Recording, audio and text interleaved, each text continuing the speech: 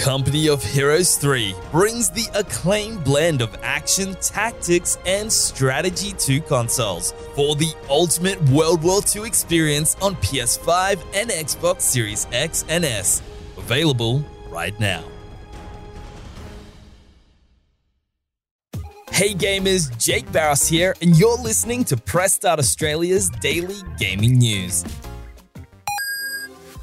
Insomniac's excellent PS5 platformer Ratchet & Clank Rift Apart is the next PlayStation Studios game to make its way to PC. Rift Apart will be released on PC on July 26th, bringing with it a number of new features for the platform, including support for ultra-wide resolution and unlocked frame rates, as well as NVIDIA DLSS 3 technology and improved ray tracing.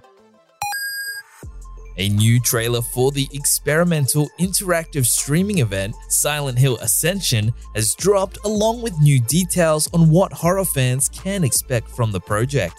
Coming later in 2023, Silent Hill Ascension will give viewers across the globe the power to make important choices in its multi-protagonist narrative and influence the outcome of the unfolding story, including who is and isn't still living by the end.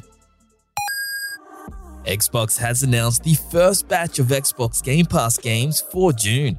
The lineup for the first half of the month includes some indie classics like Stacking and The Big Con, as well as some exciting day one releases with Amnesia the Bunker and the gorgeous painterly narrative journey Dodonia. It was also revealed that subscribers will have until June 15th to play through some Game Pass favorites like Maneater and Serious Sam 4 before they leave the service. For the latest gaming news, bargains, reviews, our podcast, and all things gaming, check out pressstart.com.au.